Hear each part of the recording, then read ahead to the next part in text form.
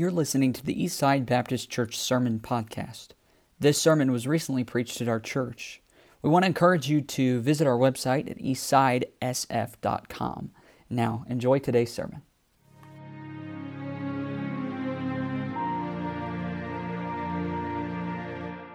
Deuteronomy 6, this is a foundational text, by the way, for Judaism first. This text is the first text that Jewish children learn and memorize. This is central to the Jewish prayer, and my understanding is they would pray this in the morning and the evening.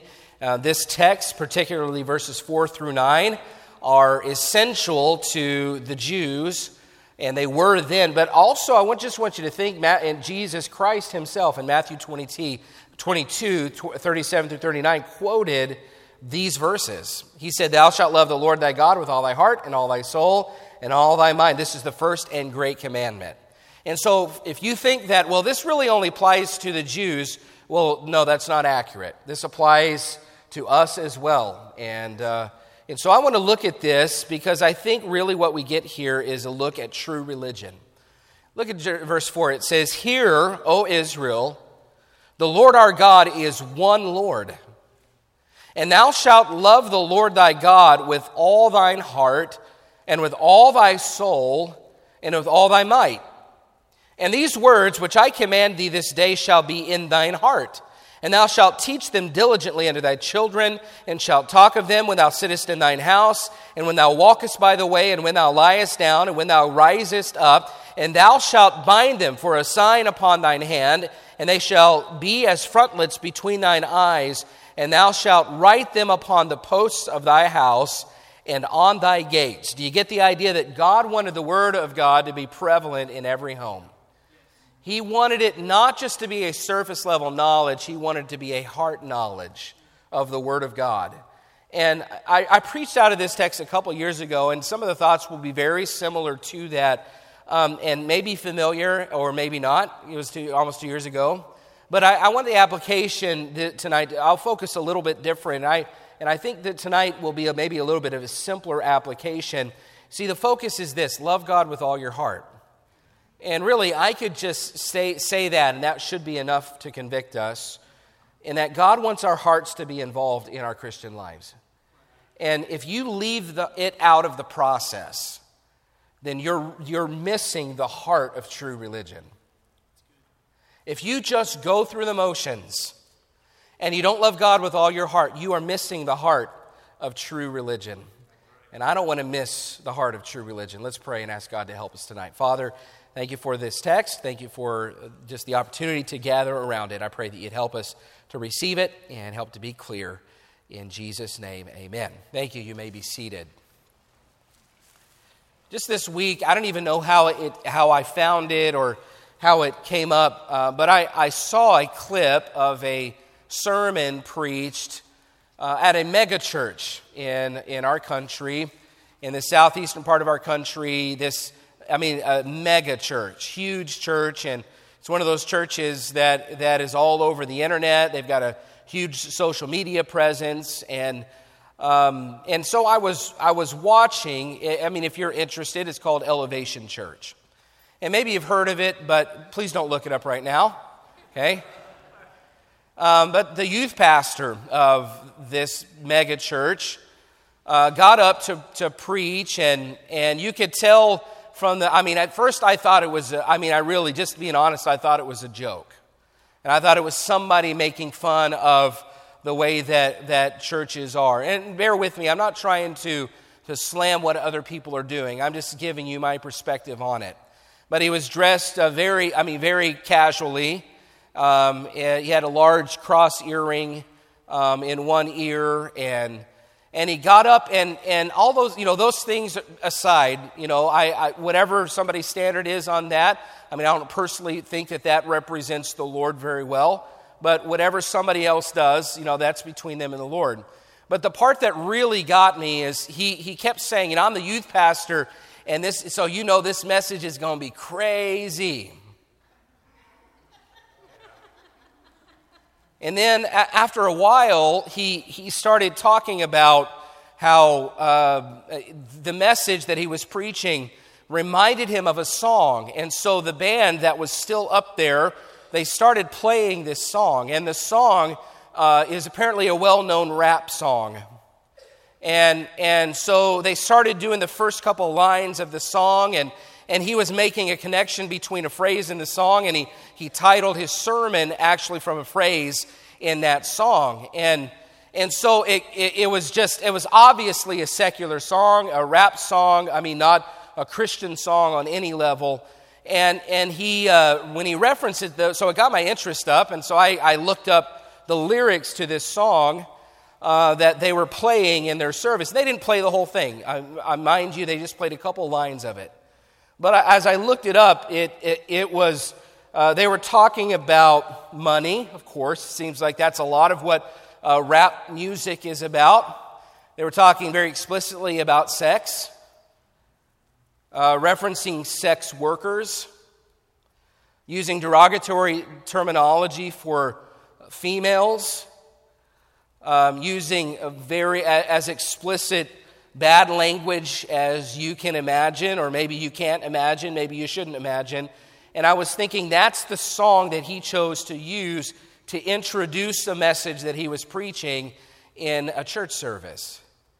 If you watch the rest of the services, there's a lot of secular style music and things like that, but it just made me scratch my head and made me wonder, is that what people now envision when they think of true religion?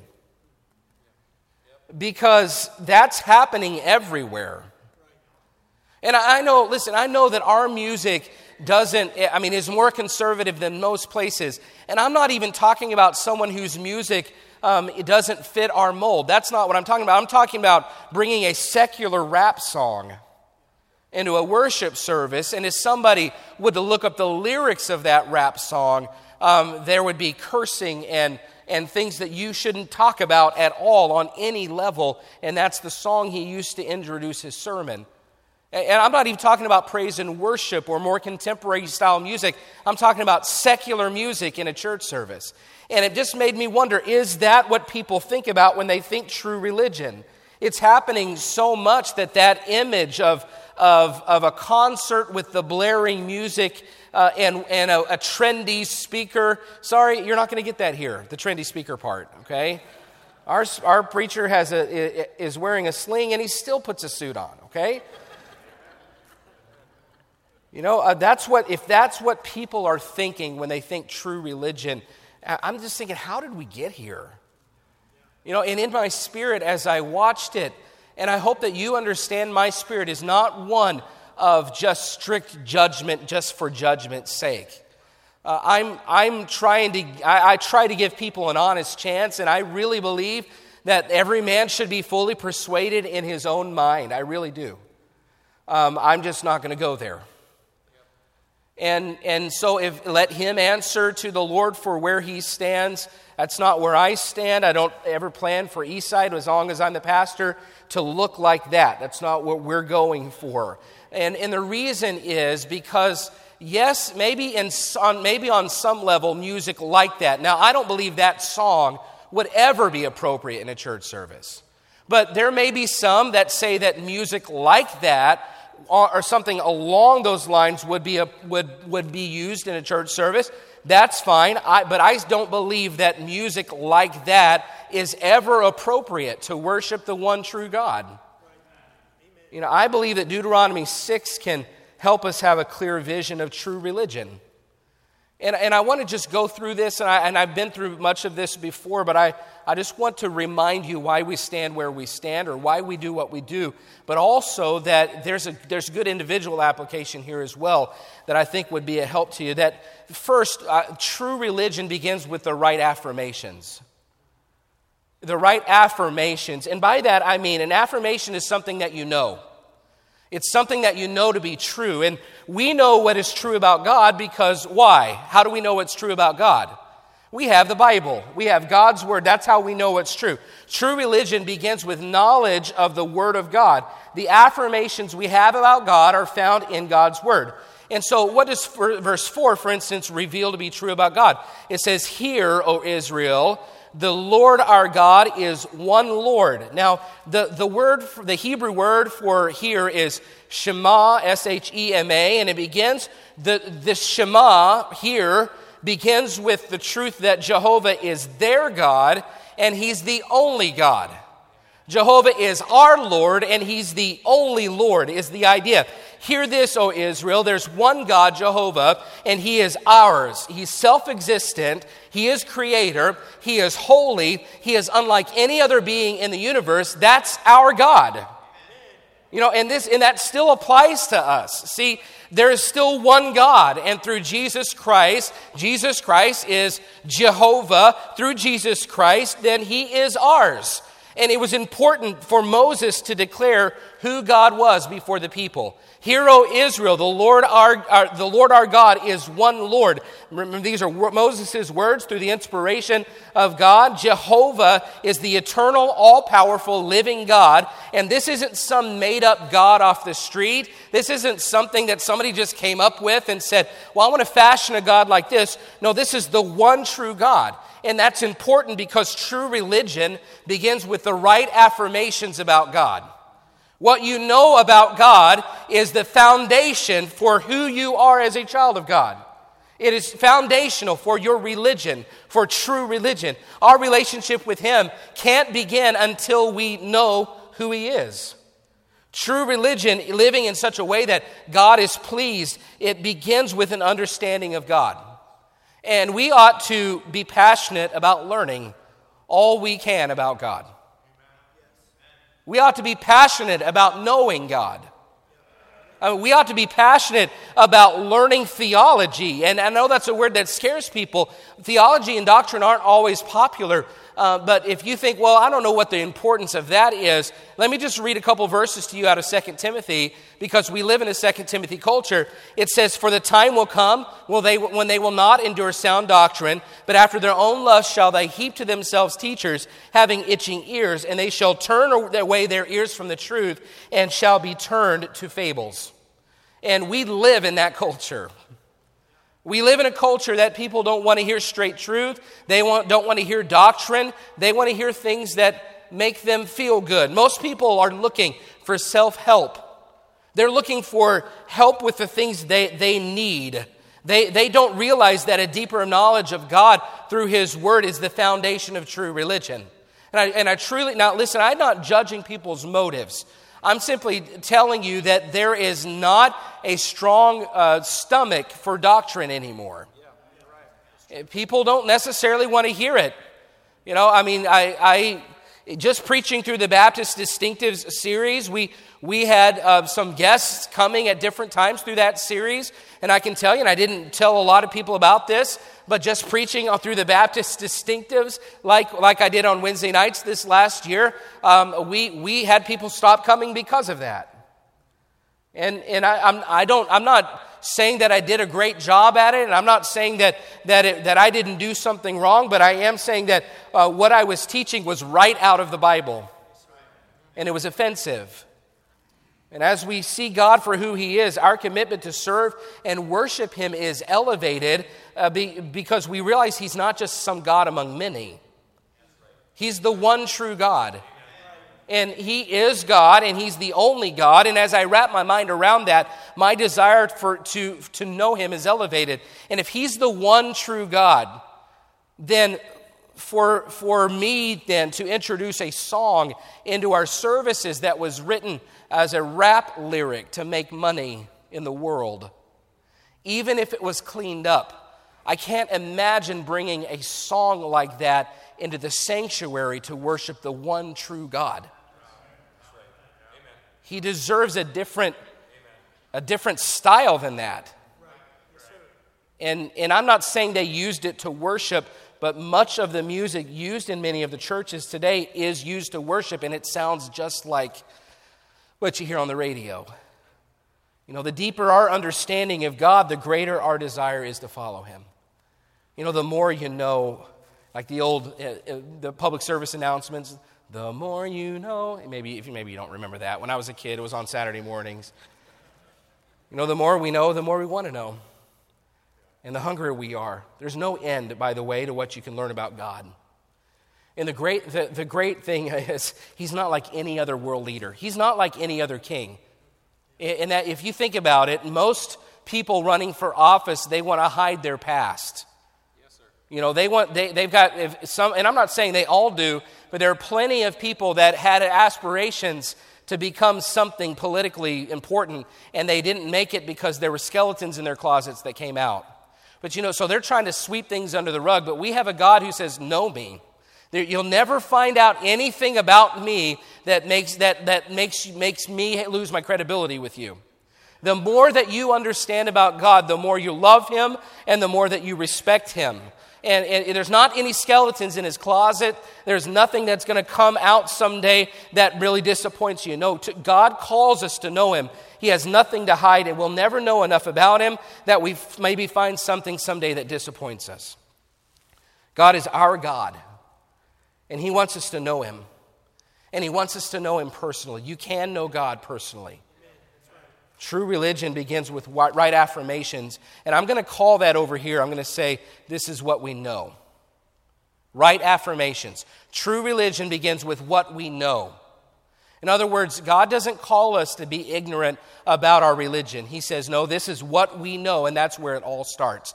But it's not all that there is, what we know, right affirmations. No, true religion results, if we're going to come over here, the beginning of true religion is right affirmations. The end of true religion is the right actions, what we do. So it starts, our true religion, our walk with God, our relationship with Christ starts with what we know, but it ends up all the way over here with what we do. In other words, true religion always turns into something active. It always looks like something. The context of this passage is the law, God giving the law to Israel. The law was given to affect their actions. And the passage says, though, also it says, love the Lord. So there's a connection between love for God and his actions. And if you read the New Testament, you'll see that everywhere. Jesus Christ said in John 14:15, if you love me, keep my commandments. In 1 John chapter 5, he says, for this is the love of God, that we keep his commandments. If you love God the way that you should, it will be evident in your actions. They will reflect God. But we have to be careful not to be confused about this matter. Right actions are the result of true religion, but right actions are not all there is about true religion. God is not just interested in your actions. Yes, what you do, what we do matters. What we know matters, what we do matters. But I have to be careful not to assume that all it takes to please God is my actions. In other words, I ought to live right. And you ought to live right, sure. But I ought to live right because I have a relationship with God, not because I'm just going through the motions. So if getting an A, let's say getting an A on a test. And you say, well, I never really did, so I can't relate to this. Okay, getting a B on a test then. Yeah, Heath. Amen. I was going to go lower for you, but, you stopped there, so. Amen. So getting an A on a test. Well, getting an A on a test important? Well, I think it is. I always tried to get good grades. So getting an A, if it's important, yes, it's important, but how I get an A on a test is also important. I mean, if I work hard and study and it ends up getting me an A on a test, then I earned it. That's the right way to do it. But if getting an A on the test is all that matters, then it doesn't really matter if I cheat off the person next to me. So you see, it's important that we do what we ought to do, but it's important that we get there the right way. So how does that connect to Deuteronomy? Well, true religion begins with the right affirmations about God, what I know about God, and true religion results in the right actions for God, what we do for God. But don't forget what Deuteronomy 6:5 says. Look at it.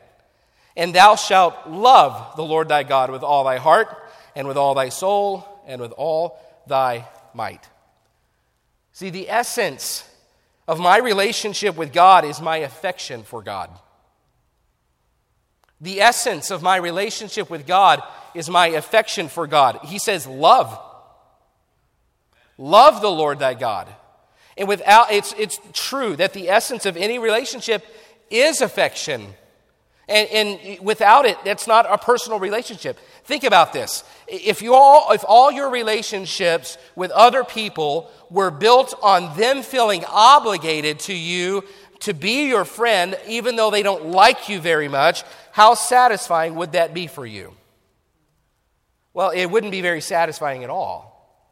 If all of my friends, if the only reason that I had any people that hung out with me was because they felt sorry for me, or they felt obligated to like me, or they felt manipulated into being my friend, how satisfying would that be, do you think, for me? Not very satisfying. Well, if it wouldn't be satisfying for us, then we should assume it wouldn't be satisfying for God either. Because you and I are made after God's image. And the things that we feel and the things that we naturally come to many times are a reflection of God's image in us. And so I know that we're sinners too, but we also, in our nature, we reflect God. And if you wouldn't want friends that only hang out with you because they're obligated, then God doesn't want people to follow him simply because they feel obligated. We can believe all the right things intellectually about God, and we can try to do all the right things that we want for God. But primary in importance to God is our affection for God. Jesus said in the New Testament that the greatest commandment is to love the Lord thy God. God is not just looking for what we know, and he's not just looking for what we do. At the heart of our relationship with God is love. The heart of true religion is love. Love for God. True religion flows. So here, true religion begins with right affirmations. True religion results in right actions. But true religion flows from the right affections. What we love. The word love means that true religion involves emotion. And again, I know, sometimes, we think, well, we're Baptist and, we let other people have emotion and that's fine. But, no, emotion is perfectly natural. I would say that, God wants followers who are engaged on an emotional level because he says, love the Lord thy God with all thy heart and soul and mind. So I know he says, if you love me, keep my commandments. But God's intentions were not that his people just perform. He wants affection. He wants connection. And if keeping his commandments was all that mattered to God, then Jesus Christ owes the Pharisees an apology. Because he got onto them a lot for just performing. And he wants us to love him. He wants our affections. Listen, we ought to strongly love God. People that subscribe to the philosophy that too much emotion is bad, I think they have it wrong because maybe they've been exposed to the wrong kinds of emotion. The greatest commandment and the foundation of true religion, friends, is love. And I know we're Baptists, but we have to come to terms with that. It's emotion. God wants followers whose lives are driven by love. We should have and convey emotion. But I do want to clarify one point. Not all emotions are created equal. You see, we should be engaged on an emotional level, but not all emotions are appropriate for a relationship with God. See, I've referenced this before, but Jonathan Edwards in the 1740s wrote a book on religious affections, and he differentiated between passions and affections. And basically his premise, and there was a movement at that time, the premise was that passions are surface level feelings, and that they're based responses to stimulus. For instance, like when you get embarrassed. When you get embarrassed, what happens? It's like, I pass out. Well, that's pretty extreme. Okay? What happens when you get embarrassed? Your face turns red. What else? Anything else? I throw up. Whatever. Maybe some. No, you have when you get embarrassed, you blush. When you get embarrassed, you might start to perspire. It's a nice way to say it. You get sweaty. When you get nervous, what happens? You start to perspire. You get butterflies in your stomach, which I've never understood why they're called butterflies. But if you get scared, what happens? Or if you get frightened, sometimes you ever get goosebumps? Okay, or the hair stands up on the back of your neck, and Well, for those that have hair on the back of our neck, wherever you've got, if you get angry, something happens. Some people, when they get angry, their face turns red. They get flushed. And there are certain things that are base responses to stimulus. And if you smell food, I remember, the worst year was my junior year in high school, and I had a class right above the cafeteria, and I had 3 block hours before lunch, so I had to wait a whole hour and a half for lunch, and everyone else is down there enjoying the food, and I had to wait a whole another hour and a half. Can anybody relate to how hungry you got during school? I would smell the food and I would hear the trays and school food, but I was so hungry I would just couldn't hardly concentrate in the class. That's just a base response to stimulus. And if I follow my passions, that will eventually though lead me to sin. If I simply follow the base responses to stimulus, my physical appetites will cause me to be gluttonous, or experience moral failure, or get angry and lash out. Listen, those are passions. Affections are different than passions in that they involve the mind. Affections are the result of truth. Affections are developed over time. Affections are not immediate responses. They're different than passions in that if our affections are correct, it means our minds are engaged and not just our bodies. And in instances when our passions try to control us, our affections can step in and protect us from what our passions are trying to get us to do. It's based on what we know. And when Deuteronomy 6, so that's the idea of Jonathan Edwards and some of those others in the 1740s. But when Deuteronomy 6 and Jesus Christ command us to love God, it was referring not to surface level love. It wasn't referring to just a response to stimulus. And our culture is so confused about what love is. Aren't they confused? It's confusing. They don't understand. They seem to think that love is something you fall into, or it's something that's a physical action between two people. And there may be an emotion involved in that definition, but it's very surface level. It's not appropriate for God. But when Jesus said in Matthew 22 and then here in Deuteronomy 6, when we were commanded to love God, it was based on what we know about God. Hear, O Israel, the Lord thy God is one Lord. So we're starting with what we know, and then he says, love the Lord with all your heart and soul and mind. This begins with what we know, and it transitions into to love for him. The more we know him, the more we realize that shallow responses, shallow passions are not worthy of the God that we serve. God deserves emotion on a deeper level because of who he is. That's why the Shema begins with, Hear, O Israel, the Lord our God is one Lord. And bear with me here. It's almost, I want to say this right, it's almost as if Moses is saying, think about who God is.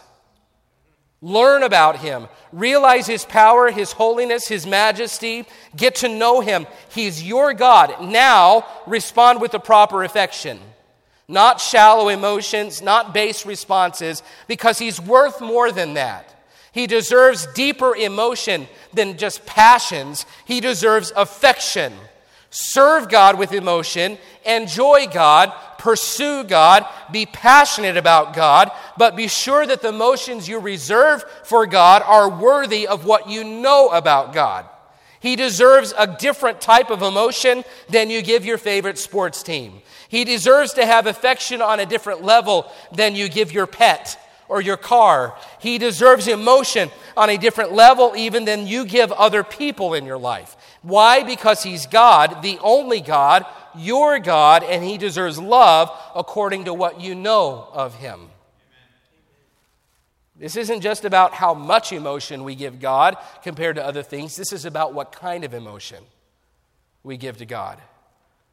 God wants us to be in awe of him, but not in awe the same way that we feel when we hold a new baby.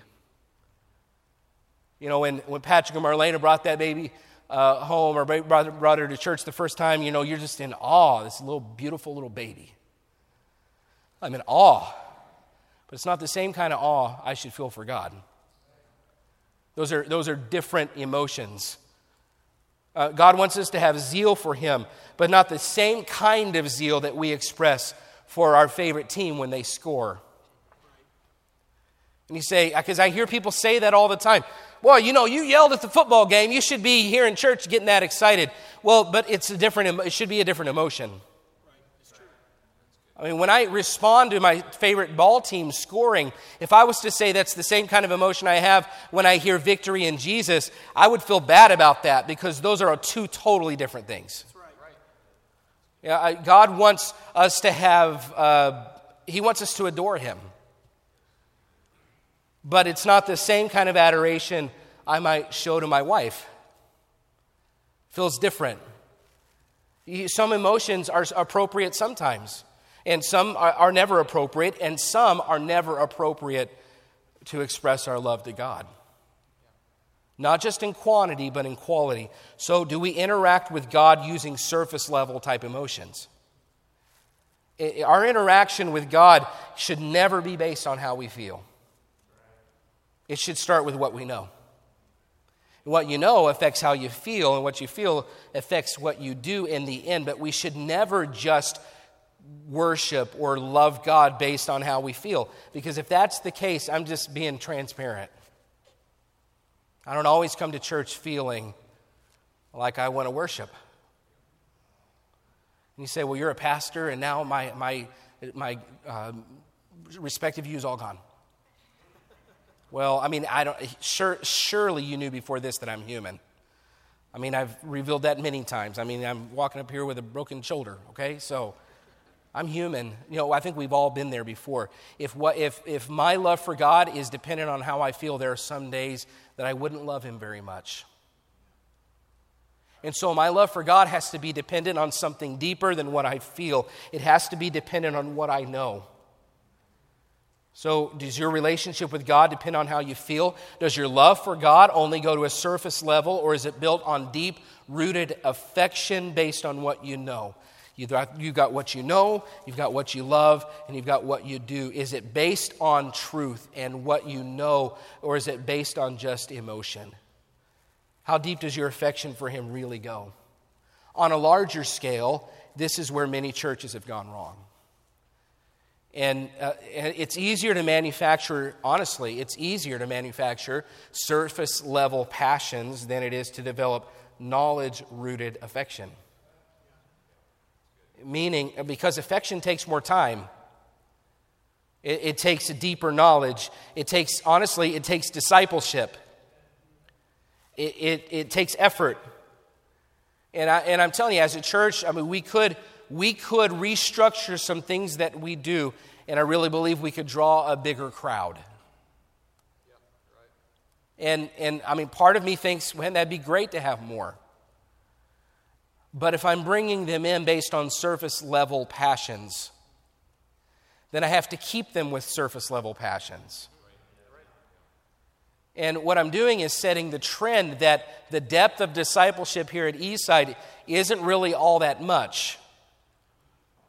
If we're going to bring them in with depth, then we need to just be who we are right up front.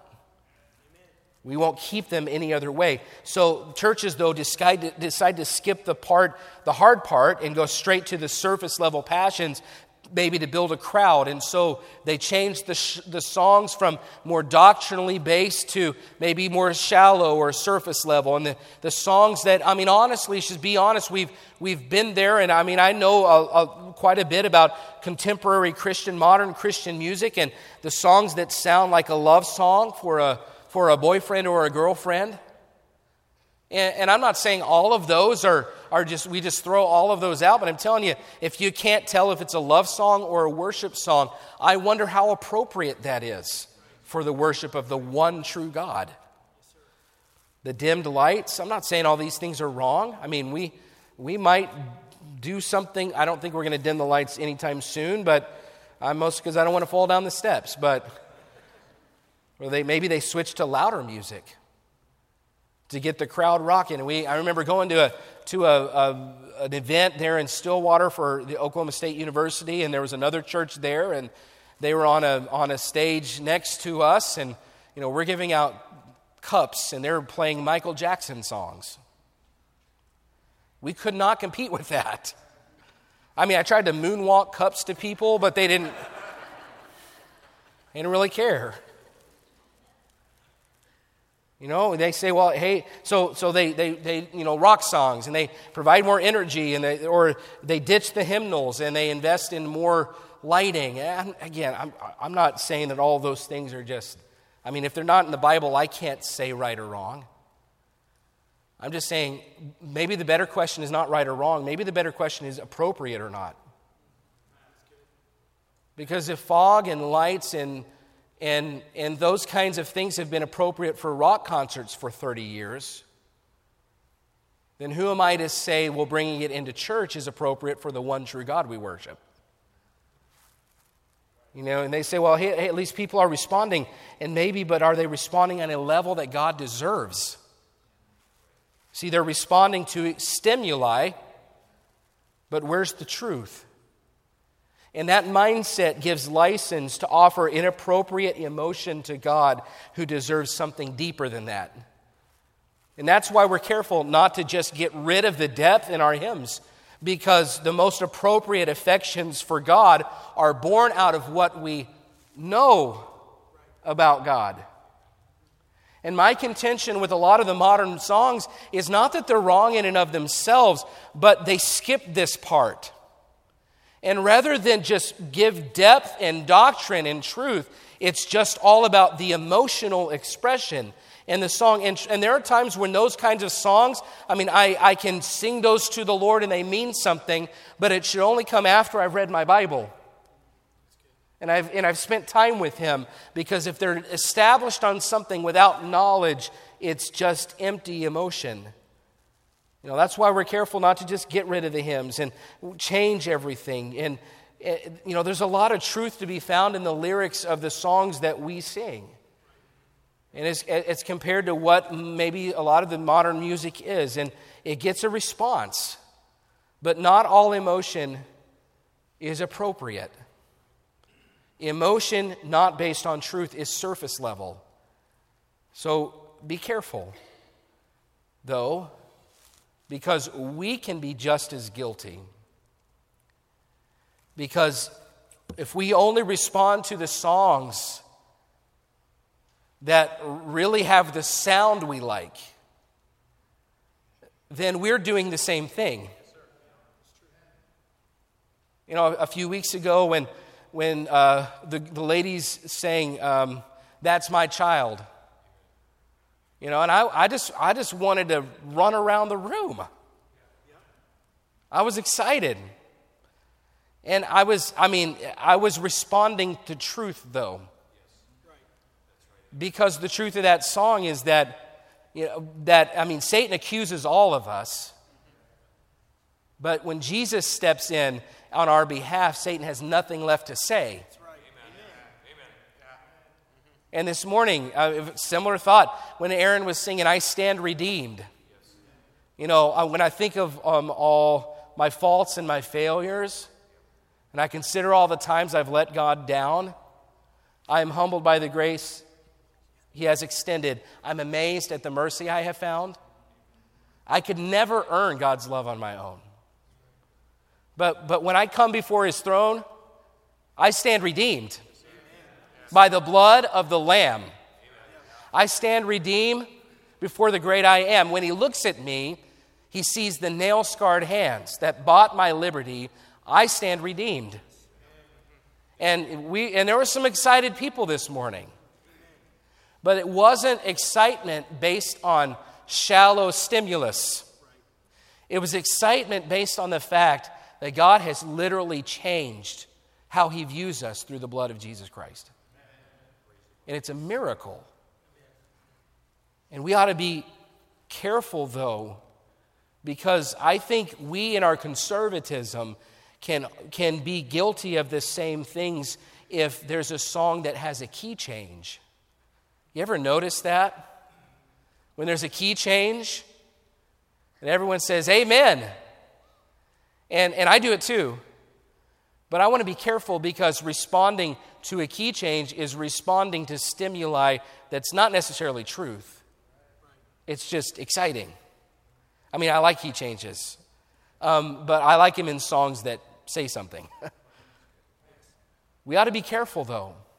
On the other hand, if we say that we're conservative and we have all the right music and we have all the right songs and we say, well, we're doing things the right way, but when we come in on Sunday mornings, we're as dead as a doornail, even with the right music and the right truth, then we are missing it too, because we're not responding to the truth with emotion, which we're supposed to. He says, when there's truth, hear, O Israel, the Lord thy God is one Lord. Love the Lord. When you hear truth about God, you should respond on a level like that. But sometimes I think we're guilty of it on the other side.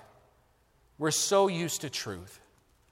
And we're so used to the depth of some of the songs and the hymns and things that, if you sang victory in Jesus and you never once thought today about how that victory applies to your life, then maybe we're just as guilty on the other side. I'd almost rather have a church that responds to stimulus that's a little bit shallower than a church that never responds to truth. Jesus Christ said it wasn't about the hot or the cold. What did he say? Who would be judged the worst? It was the lukewarm ones. And so let's not get too proud of our conservatism if we're not responding to truth the way that we ought to, because there should be emotion. Don't be guilty of subjecting your worship in this setting to surface level passions, but we're not exempt just because we stick with the old paths. So if you want to have true religion, there should be three things involved. There should be what you know, and there should be what you do. But those two things should be connected with what you love. And you can have all the knowledge in the world and be as active as you want to be, but if your heart is not engaged and you're not motivated by love, it does not please God. And I believe in a church that, like this one, we have a lot of people that know a lot. You know the Bible, you've been around it your whole life, you know a lot. I really believe to a lesser degree, but I think we have quite a few people that do a lot. Now, I would love to see there to be a better balance between those that know a lot and those that do a lot, because I think those two things should be basically equal. But I do think that the fact that Jesus Christ had to say in Matthew and remind us that we should love the Lord, I do think that maybe in a church like ours that's established and we've been doing things well for a while, we have a lot of people that know, we have people that do. I just wonder if where we're going to fall apart is not in what we know and not in what we do, but in how much we love. How engaged we are on a heart level. Meaning, we know about God, we do a lot for God, but we tend to not be motivated out of a love for God. And we better be careful, because the Pharisees weren't motivated out of love for God. They were motivated, I'm telling you, they had lots of knowledge. Most of those Pharisees, they memorized the first 5 books of the Bible. And they did a lot. As a matter of fact, they added to the law in the hundreds of laws. They did that much more. But what was missing in the Pharisees was the love, the heart. God doesn't want robots, He wants love. God, He doesn't want routines, He wants relationships. And He doesn't want obligation, He wants connection. So have affection toward God. Don't be scared of emotion. And I would say this, we need more. We could use more. But not emotion based on stimuli, emotion based on truth. See, show Him affection. Love is the central task of a disciple. Show Him affection. But do it based on what you know and not just on stimulus. Here's some closing questions. How does your affection for God compare to your passion for other things? Is Jesus Christ the reason you get out of bed in the morning? Is that how much you love Him? That everything you do is motivated by your love for God. Because when he says love the Lord your God with all your heart and soul and might, that doesn't leave anything out. That means everything you do every day should be motivated by your love for Christ. I know that's not always possible. I know that's not easy. But that should be what we strive for. Is your love for God the reason that you serve in your ministry? And we have people here that have been teaching for years. We have people in here that have been doing the same things for years and years and years, and I know how it can be. It can just kind of become routine, right? But that doesn't exempt us from the commandment, love the Lord your God. Is it the reason, is love the reason you sing the hymns? I was singing Victory in Jesus right down here, and I was trying to sing with Jace, sing the alto part with Jace, because that's in his range. A little bit out of my range, but right in the meat of his range. And I was trying to think, okay, how do I sing this because I love the Lord?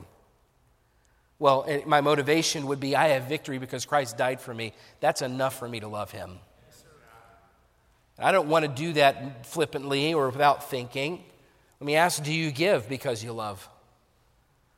Are these the reasons? Is love the reason? If you know over here the affirmations and you do the actions over here, but you don't love the affections, then you're simply going through the motions and you're missing the part that matters the most to God. Love. And maybe you've lost sight of the kind of emotion that God deserves. And for you, your excitement about religion is pretty surface level. Meaning, if there's stimulus, you're excited. Meaning, if the message is exciting, then you stay engaged. Or if the song sounds good, then you're excited. Or, if people are friendly, then you're friendly back. And your reason for true religion is very surface level. But if it's not like that, if it's not exciting, and it's about Baptist distinctives again on Wednesday. And there's not a lot going on. There's not a lot of energy. And you come in and you're like, meh. Be careful of subjecting your religion to base level emotions. Because the point tonight is, have you lost the heart of true religion? Love the Lord thy God with all thy heart and with all thy soul and with all thy might. Is that how much you love God? Is that how you serve God? Have you lost the first love? That's the heart of true religion. And I go back to that mega church video. See, the truth is, I was pretty hard on him. But as a conservative, fundamental Baptist, I may be just as guilty as him on the other side. If he's missed the heart of true religion by using the wrong emotions, then I can be just as guilty of missing the heart of true religion if I have no emotions. See, the truth is, both have missed the mark of true religion. And I'm not sure that someday when we both, maybe me and him, stand together, we're one right after the other. And yeah, he didn't get everything right, but he loved God. And I get up there and I'm conservative, fundamental Baptist pastor, and I get judged pretty hard because, yeah, I had knowledge and yeah, I did a lot, but my love wasn't nearly as hot for God as that guy on the YouTube video. Let's be careful that we're balanced in this. I can be just as guilty of missing the heart of true religion if I have no emotion than somebody who has the wrong emotion. Both have missed the mark. And I want to encourage you today, as a conservative church, we need balance. We need these kind of messages every once in a while to balance us. And just say, let's not be guilty of losing the heart of true religion. Let's stand together. Every head bowed, every eye closed. I want to encourage you to take a moment to respond here during the invitation. This was convicting for me as I prepared it because I think I've been doing this long enough. There are plenty of times where going through the motions is easier than having it be real. And there are times where losing the heart for true religion probably describes all of us. And I want to encourage you tonight, if you're there, would you just make that right and say, God, would you help me not just to have the right affirmations, what I know, not just to do the right actions, what I do, but to have the right affections, and that is how much I love and what kind of love. Tonight, if the Lord's spoken to you about this, would you respond? As I'll pray, and Brother Nate will sing the invitation. And as we do, the invitation will be open. Father, thank you for the truth. I know it's a simple truth, but there's so much here that is basic about our Christian lives. Lord, I want to be a disciple that loves you, not just knows and does, but loves on the right level. I pray that you'd help me tonight, all of us tonight, to be aware of where we may have missed the mark. And maybe for some, it's what we know. We haven't spent time learning. Maybe for others, it's what we're not doing and we need to do more. But I think for the majority in here, it might be what we lack in our love for you. Help that to motivate every decision we make as a disciple. Lord, have your will and way. In Jesus' name, amen.